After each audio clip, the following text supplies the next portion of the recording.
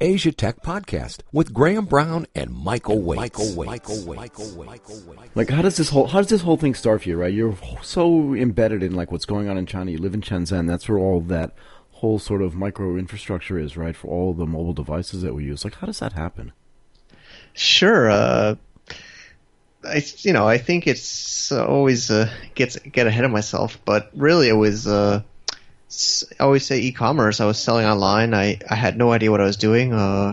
Working on Wall Street after college, and then I ended up buying from factories in China online, staying up late at night, sourcing online, doing Skype calls, 10, 11 p.m. A little bit frustrated, just feeling like I was at a disadvantage, and I just felt like that the world was going to Asia and China, and I was kind of, for me to do my product-based e-commerce business, I had to be more involved with what was happening here.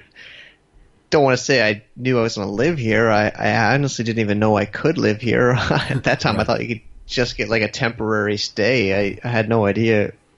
But came out here in the trade show season, fall of 2007, really literally like maybe September, October. Yeah, like I stayed for a month and was just blown away with the amount of stuff happening and the things that were just things to learn. I mean, I love learning. I think that's a very important thing, is to be a business owner, entrepreneur. You have to always want to learn. So I just felt like there was so much I had to do here.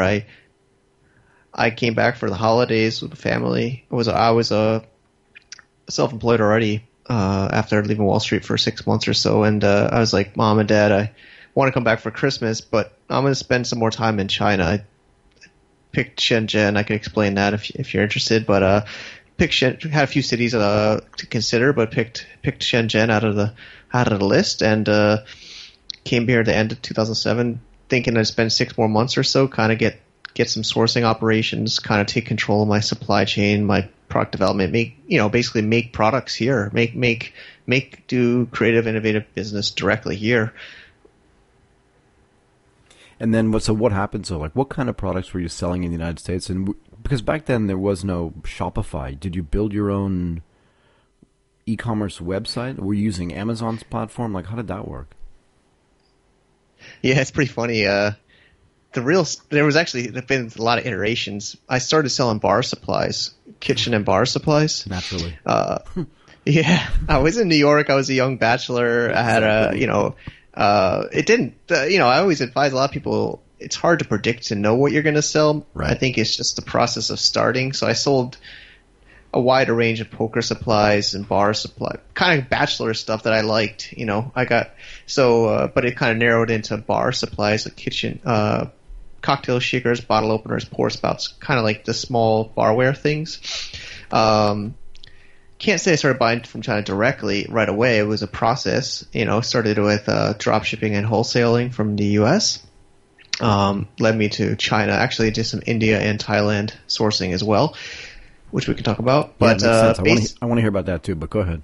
Sure. So for the technical stuff, I got into like a make money online scam. Actually, oh, tell me, this is great.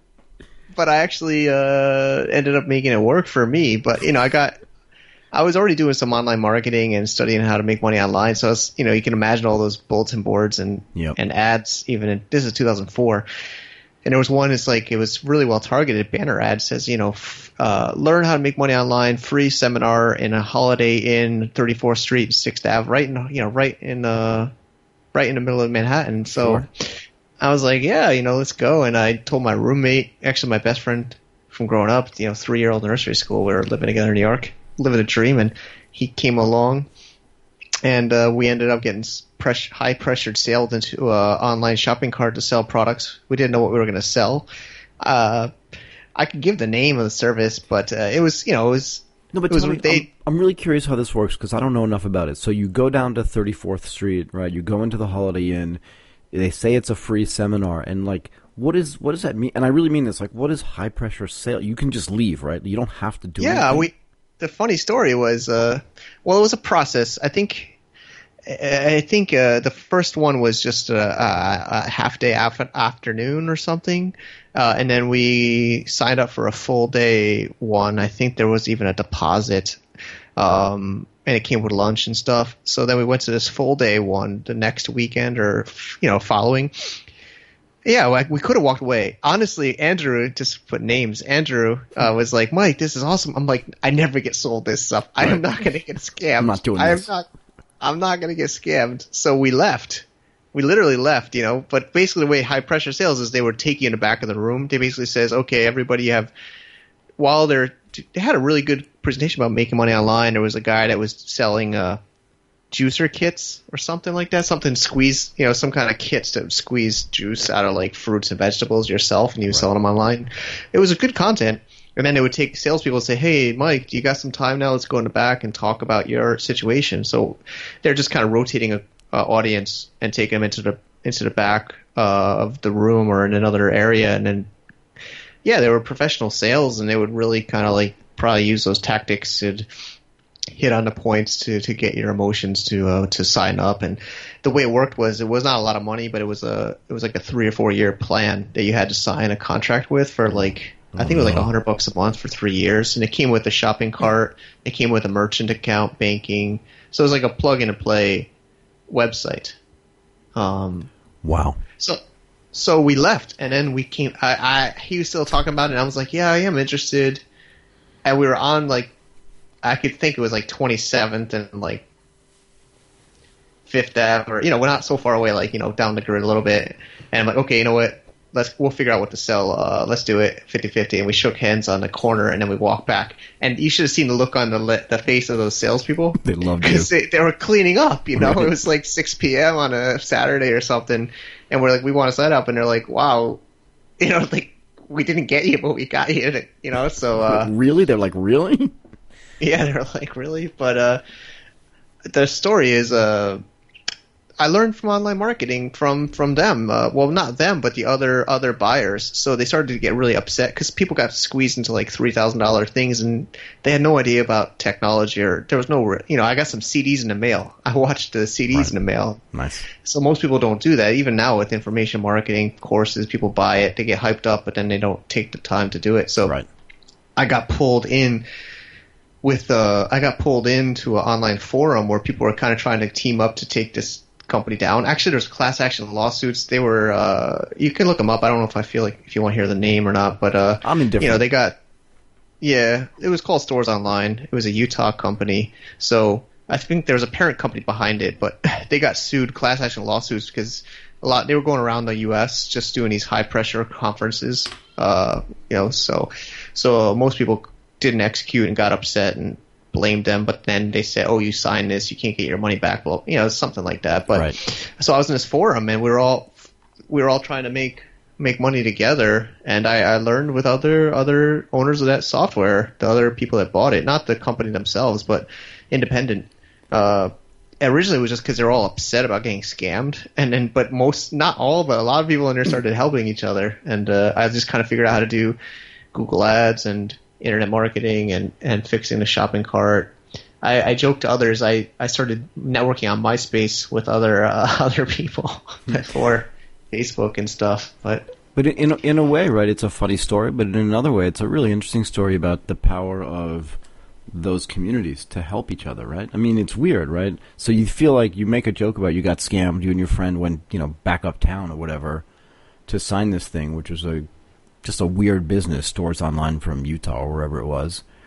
And yet, just by doing that, you got into this community of people who were just as pissed off as you were. Maybe you weren't even that mad, but they were out there going, okay, look, if I'm in, I'm going to make this thing work. Who can help me make it work? And isn't that kind of like, I hate to be too philosophical, but it's kind of a metaphor for life in a way, isn't it? Yeah, I love it. I still I met some of those people in real life, and I even did some other projects with some of them. All around mostly U.S., but we also, not all, but ones that stuck with it could succeed. I mean, I think that's true. I mean, I think that maybe the company had expectations. I think they were showing numbers on the screen of the guy making all his money online. The hockey stick chart. Right. The guy on the beach. Having it's easy to sell the dream, but yeah. So they're giving the success stories of the guy that just I think it was a lot about drop shipping. It's like, oh, I just connect my shopping cart to this warehouse, and then the order comes in, goes directly to them. They ship it. I keep the money. I don't do anything. Right. That's kind of what people thought it was, or thought it could do. It's just, but it's a lot of work. People got to find your website. They got to like trust your website. The software was a little bit tricky. You had to kind of customize it, make it look trustworthy, things like that. So it was but yeah, it was amazing. I mean, I learned. So I went through a few different shopping carts. I got hacked a couple of times. I had no idea what I was doing. Like, I didn't even know how to do shipping or fulfillment. We were all both working day jobs, and what I think is definitely true now, but even then it was kind of true. Was drop shipping is where basically you have it shipped from another warehouse directly, and they let other websites. Yeah, so many people are doing that, it's hard to differentiate. So we started to find products that we couldn't drop ship and started to stock them in Manhattan in our apartment. And it was getting out of control because we didn't have anybody to sign for it. We're on a fifth floor walk up. So I had to go to Hell's Kitchen sometimes to pick up packages at like 9 p.m. after work and stuff. It's out of control. Well, they call it Hell's Kitchen for a reason, or at least they used to. Yeah. Now it's not so bad, but boy, when I was there, it was pretty bad. I'm sure when you were there, it wasn't great either. It wasn't so bad, but yeah, it was still not the most popular areas, the lower cost of rent for sure up the area. What is that, like west of 8th Avenue or something? Yeah. I remember I had to go to Times Square and walk for like so many avenue blocks over. I know. Yeah. I used to commute from the Port Authority, from Hoboken. I took the Apple bus to the Port Authority. I used to walk up 8th Avenue or Broadway and then cut across 50th Street to the Exxon building on 6th Avenue. That was a great walk. Nice. Yeah, I mean, I walk so much there. I mean, I usually would walk Penn Station, Port Authority bus station to Grand Central across. Because you were on Wall Street, right? I was at Morgan Stanley, but same thing. I had to walk uptown, so. Yeah. I mean, I worked at 1251 on Avenue of Americas for a while at first. Yeah. And then I ended up getting down to 60 Wall at the old Citibank building, but Deutsche Bank taking it over or something like that. Yeah, I never had to commute by the PATH train, which was something that made me very happy. Yeah. I know you did. That PATH. I've done too much of the PATH. So what I'm really interested in here is, so you're sitting down in Hartford, right, with your mom and dad, and maybe your brothers and sisters if you have, and you're like, okay, I'm going to be in Shenzhen for a while. Did they just think you were insane? Yeah. Just technically they had already retired to Florida. So there was a little bit of a gap between Hartford and, I was in New York for about 5 years, but they were down in Florida. So I came back from my 1 month. They already thought I was crazy because I had quit my job already in Deutsche Bank, getting really well paid. So I'd already quit, but I was living in, I know there's lots of story, but I was living in California for a while, just about 6 months or so, between China and New York. Okay. So I came back to Florida after China and I'm like, hey guys, I don't really, I was thinking about living in Florida, New York, California, or China, and it looks like China is winning. And they're like, you're insane. I felt like I had already broken them down a little bit because I had quit my job, right. So it had been, I was making enough to get by. It was still not as much as I was making on Wall Street. Right. But they were just like, man, what did we do wrong? Let's go back to kindergarten. Let's start all over. Yeah, and then also it's a little bit touchy about them, but they're more, I don't know, they're more pro-America, like, feel like I owe something to America. Why would I leave? Why would I leave behind, where I came from? Yeah, things like that. I get it. But then again, you made the right choice, right? Like, if you think about yourself, I don't know where your family lives in Florida. My sister lives in Florida. I don't even remember the name of the town. But if you think about what your life would be like if you had done that, if you just said, you know what, I'm going to honor my family's desire for whatever, and then I'm going to go and live in Florida with them and get a job there and try to build a business there, you just have a much different life. Yeah, it's really mind if you think about it. Yeah, I mean, there's like, what is it called, the butterfly effect? Even in the smallest change, there's so many stories. Like, I was considering, there was always those times I was considering staying back in the U.S. when I would visit again.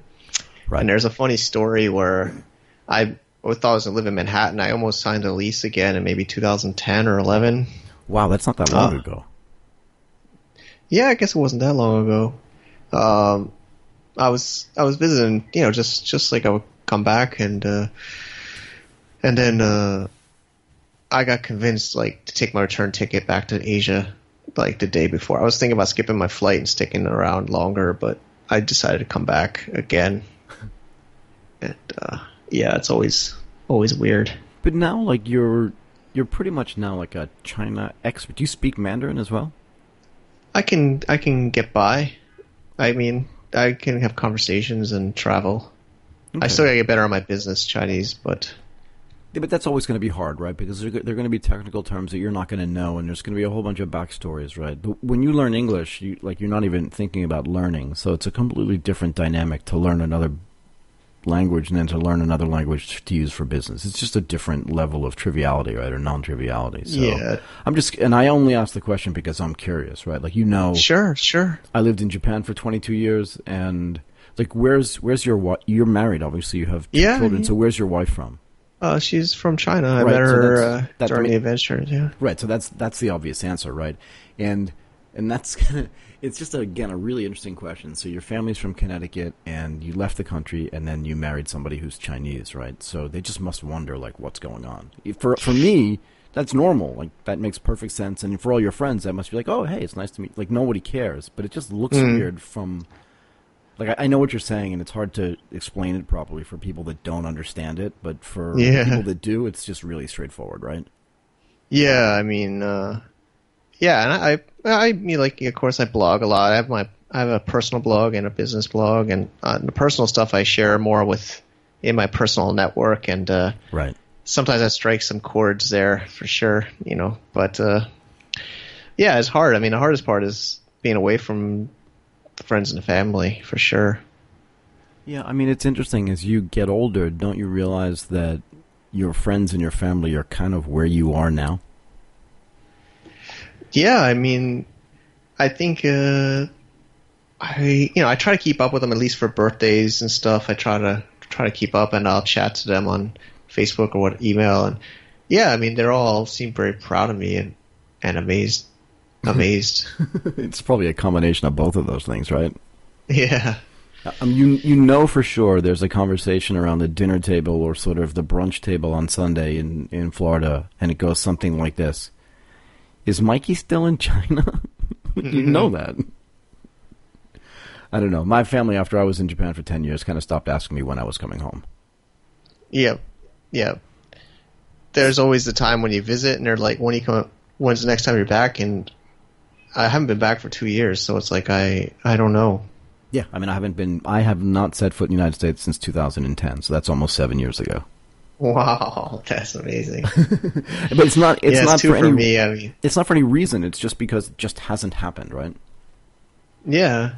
Well, for me, the hard one is it's my daughter. So my son went back once, but my daughter hasn't been there ever. So I love it. It's just me, but I love that. Look, the world is a better place when people interact with people they don't know. It just becomes a much nicer place, right? Like now half of your family is Chinese, and that's a great thing, I think.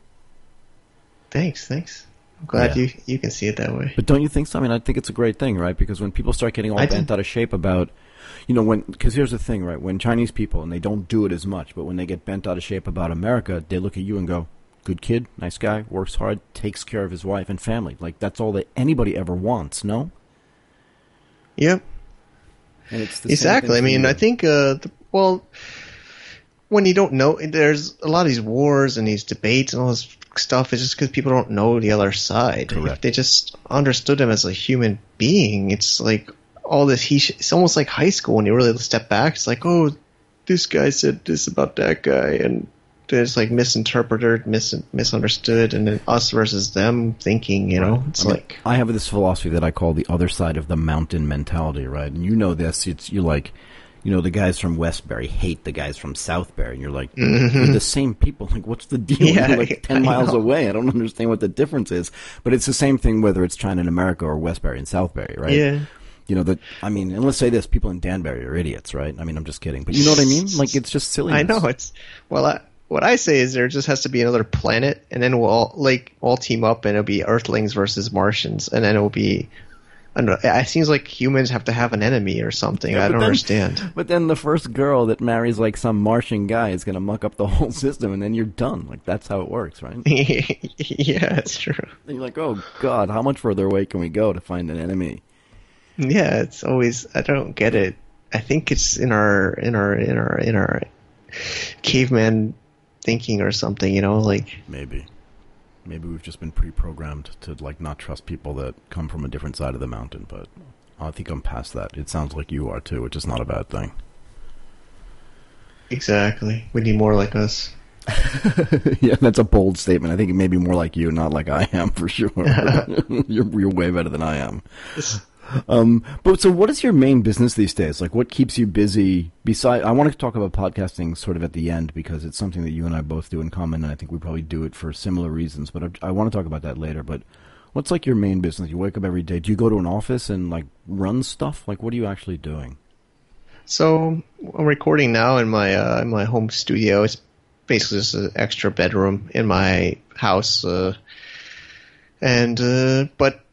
I do too many things is probably something for sure. So, I've been trying to figure out how to monetize. You talk about podcasts. I mean, I love making content. I mean, a majority of my time is even making content, but unfortunately the way the world works, it's just not easy to directly make money from the content. So for the past few years, I've had an agency setting up Hong Kong companies. Originally I was doing it as the podcast, but I about a year ago merged with another firm, so I'm a 50-50 owner and basically lead gen partner, marketing partner of a accounting company firm in Hong Kong. So that kind of pays some of my one of my cash flows, and then we do events, and we have a big one coming up end of October. So seems like twice a year now do a conference for e-commerce. What's it called? Seller. Cross-Border Summit is our April event, which is a little bit bigger and more international. And our new one, which is the first time this October, is Cross-Border Matchmaker, which is more local. Well, it's going to be Chinese and English too. But we're going to have simultaneous translation. So it's both about cross-border business, cross-border e-commerce, more on the export side, like Amazon, eBay, selling online. So, we have a members program for the super fans, and where I do special private calls, and we have private masterminds for those people. And then the other way, a new cash flow or new investment is I took some people from the audience. I had people apply to join me in a new Amazon business. So we're starting a new e-commerce business. Just started end of August. We signed up, confirmed the partners. It's 4 people I've never met before, and they're like found me from my blog from the recruiting stage. So we're hoping to make money from that. It's an investment now, but we're hoping to get some money from that in 2018. But what does that mean? So you use the sort of, not the affiliate program, right, because that's different, but you use the Amazon sort of e-commerce selling platform to set up a shop online. What do? You source products in China, so you use, I forget, is it the Alibaba platform that you use, and then you funnel products into that thing? So it kind of goes back to what you used to be doing when you... Yeah, it's going, so basically it started with a dinner with a friend that's making, pretty good money doing it, and I always get people telling me I should get back into it. I sold out in 2012. I did it for 8 years, 04, with that make money online scam. Right. That's when I started, and then I sold out in 2012. There's a lot of stories. I did a mobile app startup. I went to a China accelerator for a few years, and then I went into podcasting or information and consulting again with Global from Asia. But basically, the story was I got back in the game. So in July, I finally got pushed over the edge to get back in, but I just didn't want to just do it. So I wanted to make it a community thing. So I had people apply to become a business partner with me, equity holder in a new company to do the Amazon e-commerce business again. So I had a decent amount of applications coming in with videos and people, saying they want to be my partner, they want to invest money, they want to invest time, they have this experience. And then I went through the applications, and we picked a few, and we made a deal, and I'm a 25% owner of a new business. But yeah, the actual way that business will make money is we buy products. Of course, Alibaba's one way we use. There's other sources too. We're still in the early stages of that. So what's it just called? like with the Para Living, Para Living.com, Para Living Inc. So we set up a U.S. company because I'm an American, so I had to. But so you set up a U.S. company. You set up a Delaware company. Yep, we have a Delaware Para Living Inc. And yeah, I mean, Amazon accounts being registered, bank account just got opened. I mean, it's a process. I mean, it's the cool thing is it's like a live thing. We're doing it like weekly updates publicly and things. So where do the other people live? One's in Hungary, one's in North Carolina, one's in Hong Kong, and then me, and then we also have a advisor shareholder. He's in Israel right now, but he's also based in Shenzhen. I mean, that's just it's pretty global, it's right? an awesome way to start a business. But that doesn't fall in. So your brand, your overriding brand is the Global from Asia brand. And when you were originally doing consulting, you said you did it under the podcast brand, and that's what you mean, right? You used Global from Asia as kind of your holding company. Yeah. Yeah. And then you moved it out of there, and now you have Para Living. That's interesting, though. Like, yeah, the consult. Well, there's a couple. I maybe just make sure I'm clear. Go ahead. Unipro Consulting Limited is the Hong Kong CPA. So that's the Hong Kong company registration with the partner Ray Ning. So it's a local Hong Kong partner. Para Living is a Amazon e-commerce business, and that just started a month ago, and that makes money by buying and selling product. But yeah, Global from Asia I'm trying to keep as a pure media, internet marketing, platform kind of, you know what I mean? I think. Yeah, no, I know three different things. I know exactly. Okay, I know exactly what you mean. And I really. I know it's confusing. No, it's not confusing at all. Sure. I think everybody I know does like three things, right? So they want to have a main business that generates it. No, that they do, right? And that's the new world, right? Like my guess is, and I don't know, but if you're a typical, family from Hartford, Connecticut, your dad probably worked in the insurance industry. I mean, I'm just guessing. But either that or he was a doctor. Like, he had his own thing, but that was the thing he did, right? Or your mother was the main bread. It doesn't matter to me. But they probably had a career and a job that they did for their whole lives, and they probably weren't working at three other things at the same time. But that's what we do today. Mm-hmm. No? Yeah, it's true. I mean, there's a really good book I read, The Art of Work. I could look it up. It's a recent book, but basically he says that the future is going to be Jeff Goins as the author, and he says that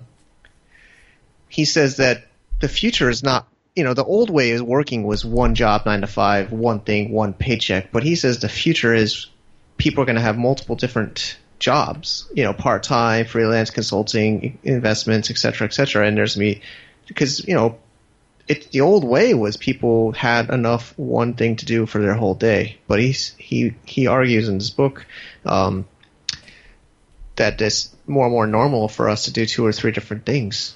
Right. I mean, I would make the case that your brand actually is you, right? That it's Mike Michelini, and that if I'm pronouncing your last name right, I hope I am. But you got it. But it is, and that you do Global from Asia, you do the Para Living, and you also work with the Unipro Consulting, and depending which hat you're wearing at any particular time, one of those is going to be kind of the main breadwinner. It's going to be an annuity business, right? So it's not going to run itself, but it's not going to require all of your time.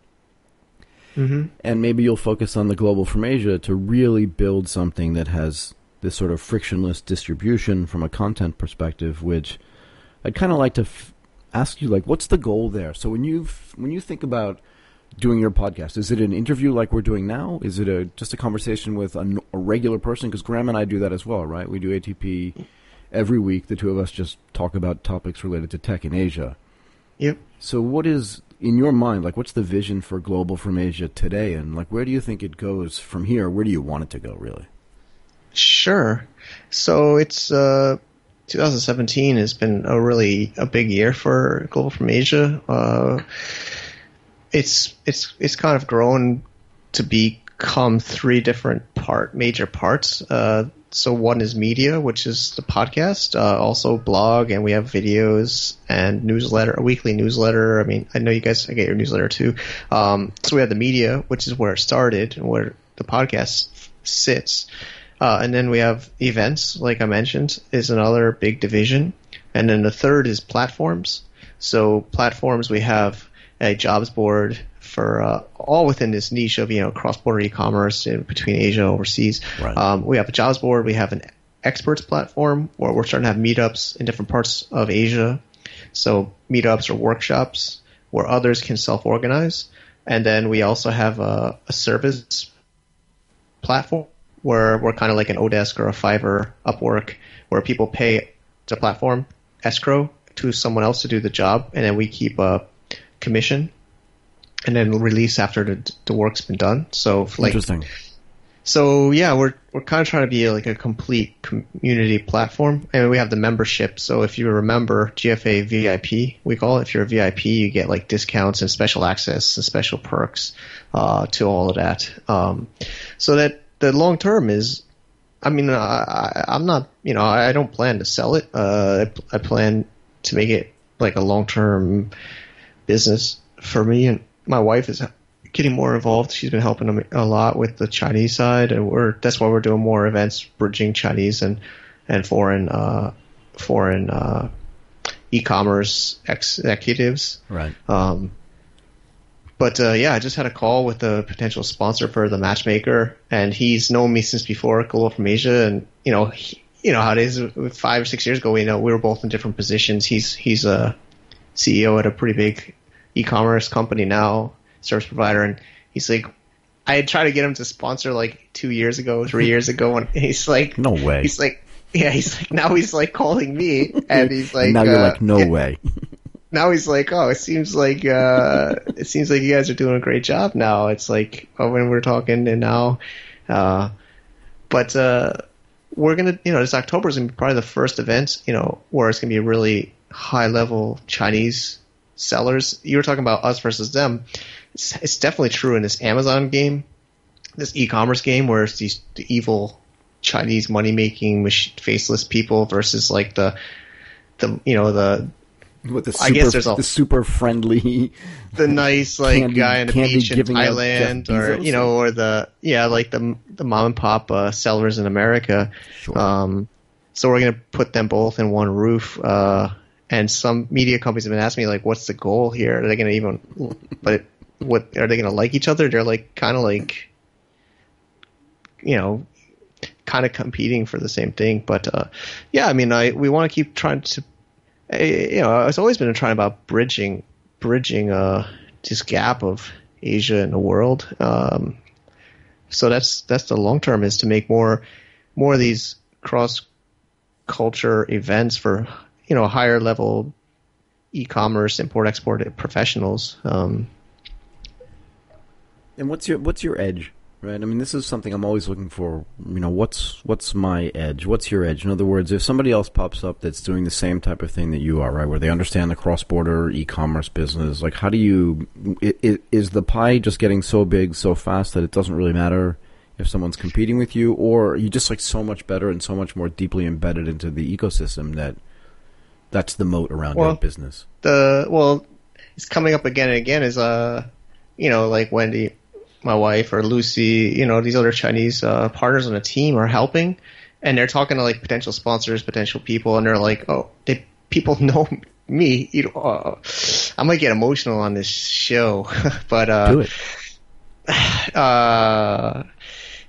So there's a really big Chinese seller, huge seller. I don't know. I mean, I still keep in touch with a lot of these people, and so we're trying to recruit these big sellers to speak at this conference in October, and my wife sends me a picture of a picture on WeChat. We're on different locations. She's like, "Do you know this guy?" And I'm like, "Yeah, I know him. He worked for me for like a few, 4 years or so." And she's like, "He's the biggest Amazon sellers in all of China," and they said he knows you. That's awesome. And yeah, it was a really emotional thing for me. I mean, honestly, I even still kept in touch with him. You know, we had like I said, I exited. He was one. He bought my business when I left in 2012. He was a buyer. So yeah, it was a weird feeling. I mean, we kept in touch. We had dinners, but he had never told me numbers or where he was. I know he's doing well, but you know, I guess the word is Guanxi. I mean, I know I've been in this game. I've been out here 10 years. I know I have people that work for me. I have a lot of them. They call me like teacher. I don't have them now, but when I was doing my own, that's why I got frustrated. Honestly, is I don't want to speak for him specifically. He and I worked together a long time, and he had known a lot. But I was paying him $15 a day as an intern when he was in college. Right. And others are like that. I mean, there's been some rough cases. I do have some bad history. Some people, you know, we've had some issues, but mostly I've been genuine to everybody I know, and we're on good terms. I've been on the ground here 10 years in this industry. Plus, like, you know, with this content, as you know, with the blog and podcast, it scales. More and more people find it. More people know it, the brand. So yeah, if there's and then there's lots of Chinese that do these, but nothing that's like English. And then English don't know anything in China. So I don't know. I think it's a little bit difficult for somebody to start doing it now. I mean, they might have to, maybe if they're a seller and they have this experience in network, I think it's a little bit hard to do, because you have both sides, English and Chinese, and the trust on both sides. Right. I mean, to me, these businesses always look like an overnight success, right? Like, it just looks like you came out of nowhere, but the reality is you've been building this for 10 years. Yeah. Right. And that's the moat actually around the business, is the time and the dedication. And I was talking to, I'm sure you know the guy. I'm going to mispronounce his name. Hopefully I don't, but I'm sure I will. Gang Lu, right? Who runs TechNode. TechNode. Yeah. He seems like a really nice guy, and he's awesome, yeah. And just a very interesting man. And you know, one of the things we were talking about, because I think it was this week that I spoke to him. You know, one of the things we both agree on is that, you know, this business takes, and every business really, but it's just persistence, right? It's just waking up every day and just doing it. And a lot of people give up, and that giving up just creates an opportunity for the people that don't give up, right? Because you're never going to succeed at your first shot at it. Like, my guess is, if you go back and listen to your first podcast on Global from Asia, they're probably very different than they are today. Exactly. I remember. Right. I mean, I think we all say the same thing. It's like, oh, okay, the first ones were slightly cringeworthy because it was me not really knowing what to do or what to say or how to run even a conversation with somebody. But the longer you do it, the more comfortable you get. And then it just feels like, it doesn't even feel like work anymore. Mm-hmm. Right? Yeah. I mean, I guess there's a saying, like, there's a few different sayings. Like, Reid Hoffman from LinkedIn says, if you're not embarrassed by your first MVP, your first release of your product, you're too late. Right. I think waited too long. Yeah, you waited too long. I mean, yeah, you have to do something when you're not totally sure how to even do it in order to be ahead, I think, or to keep challenging yourself. Yeah, I mean, look, and I say this all the time, even about, I say it to my own daughter, right? No individual day is fatal. And as long as you're making forward progress, you're making progress, and just keep trying to move forward, right? What do you do? Mm-hmm. What do you do? Just out of curiosity, right? What do you do for distribution and like? You talked earlier about you really want to monetize the media side of the business, but what's the goal there, right? Like, how big do you want to get? What's the vision for that? Because I have my own answers, right? But I'm just curious about yours. Sure.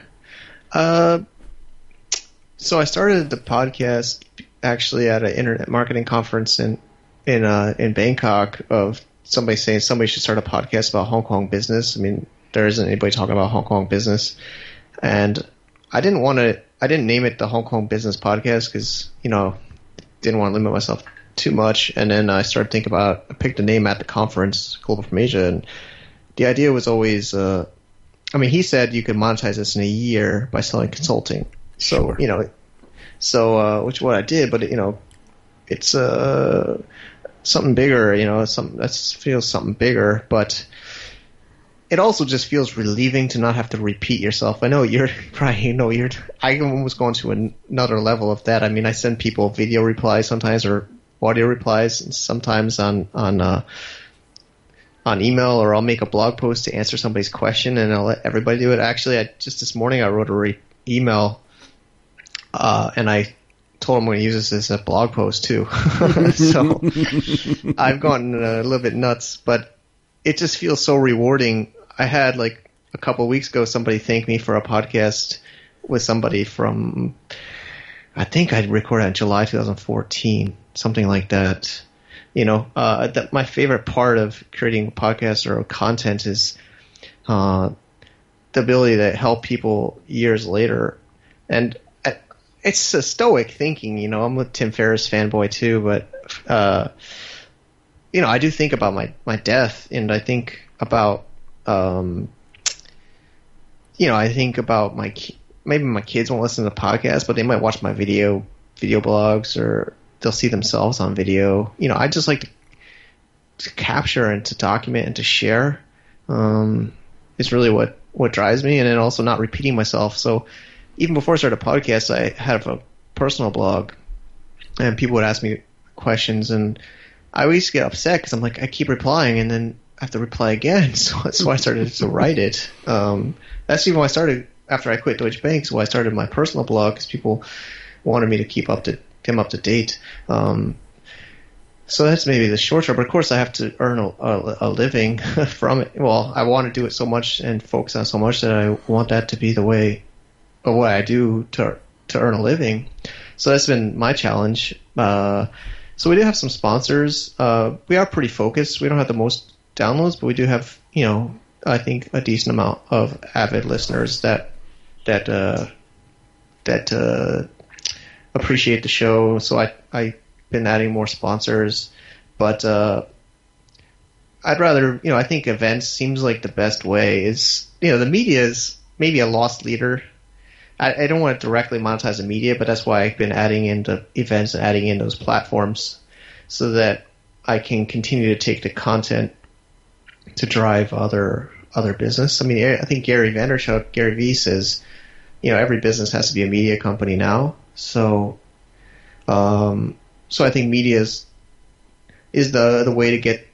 And like us, we made connections, you know, from this interview, right? So It's an amazing way to network and reach out to people.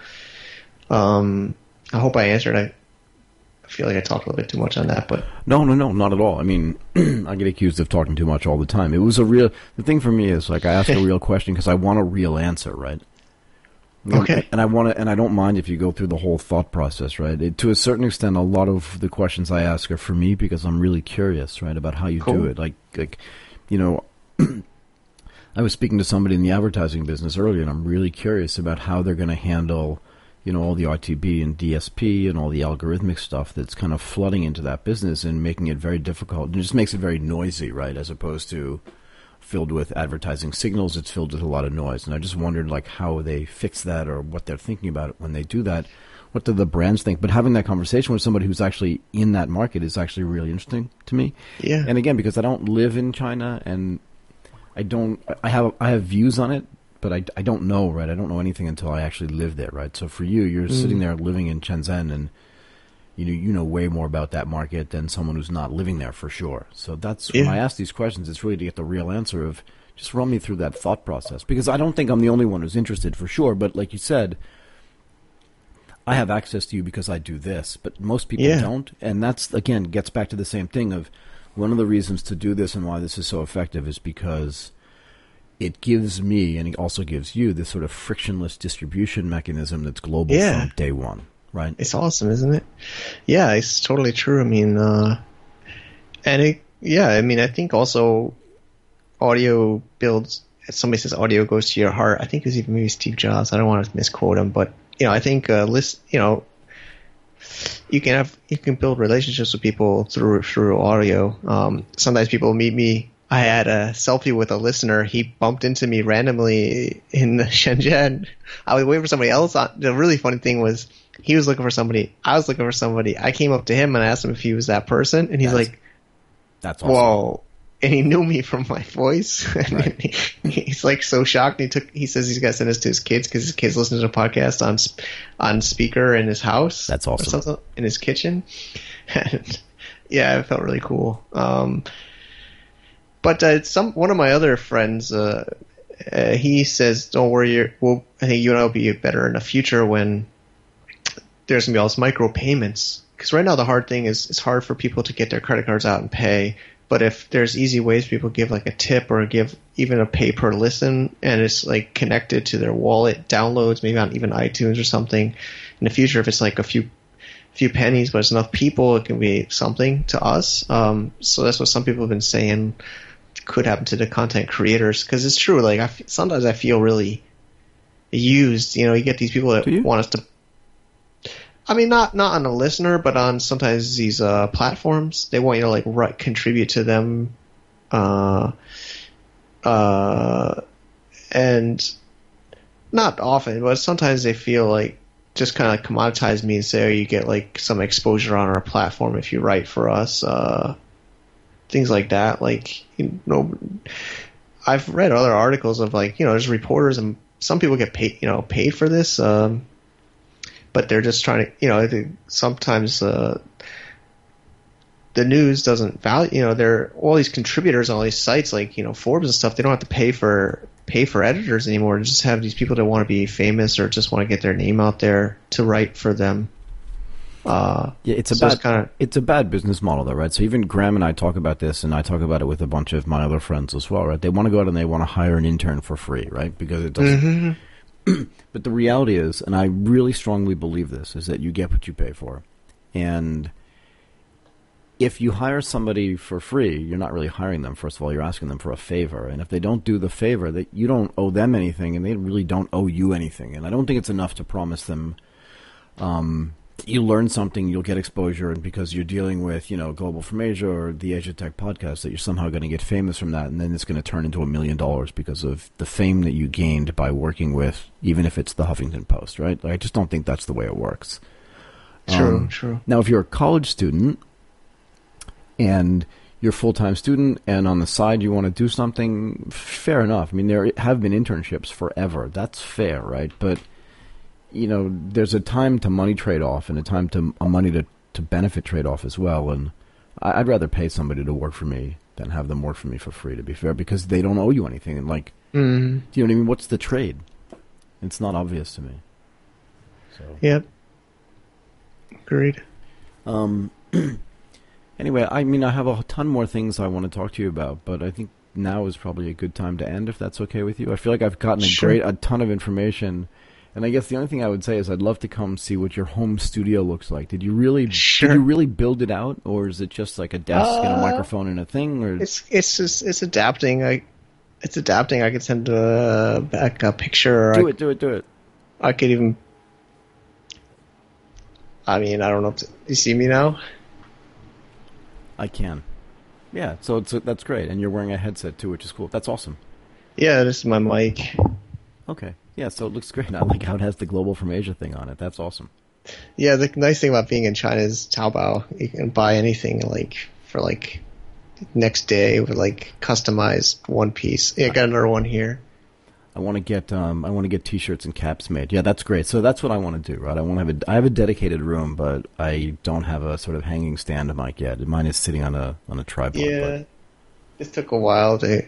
The problem is I have to ask somebody. I still have to ask for help to get on Taobao in Chinese, but fair enough. Anyway, look, this has been awesome, and I like to say, Wendy's here. This is. Oh my God, who's there? Somebody else in the room there? Oh, Wendy. Hi, Wendy. It's Michael. She's like, can you see me? You can't You can't see me because I'm not wearing clothes that are that nice. No problem.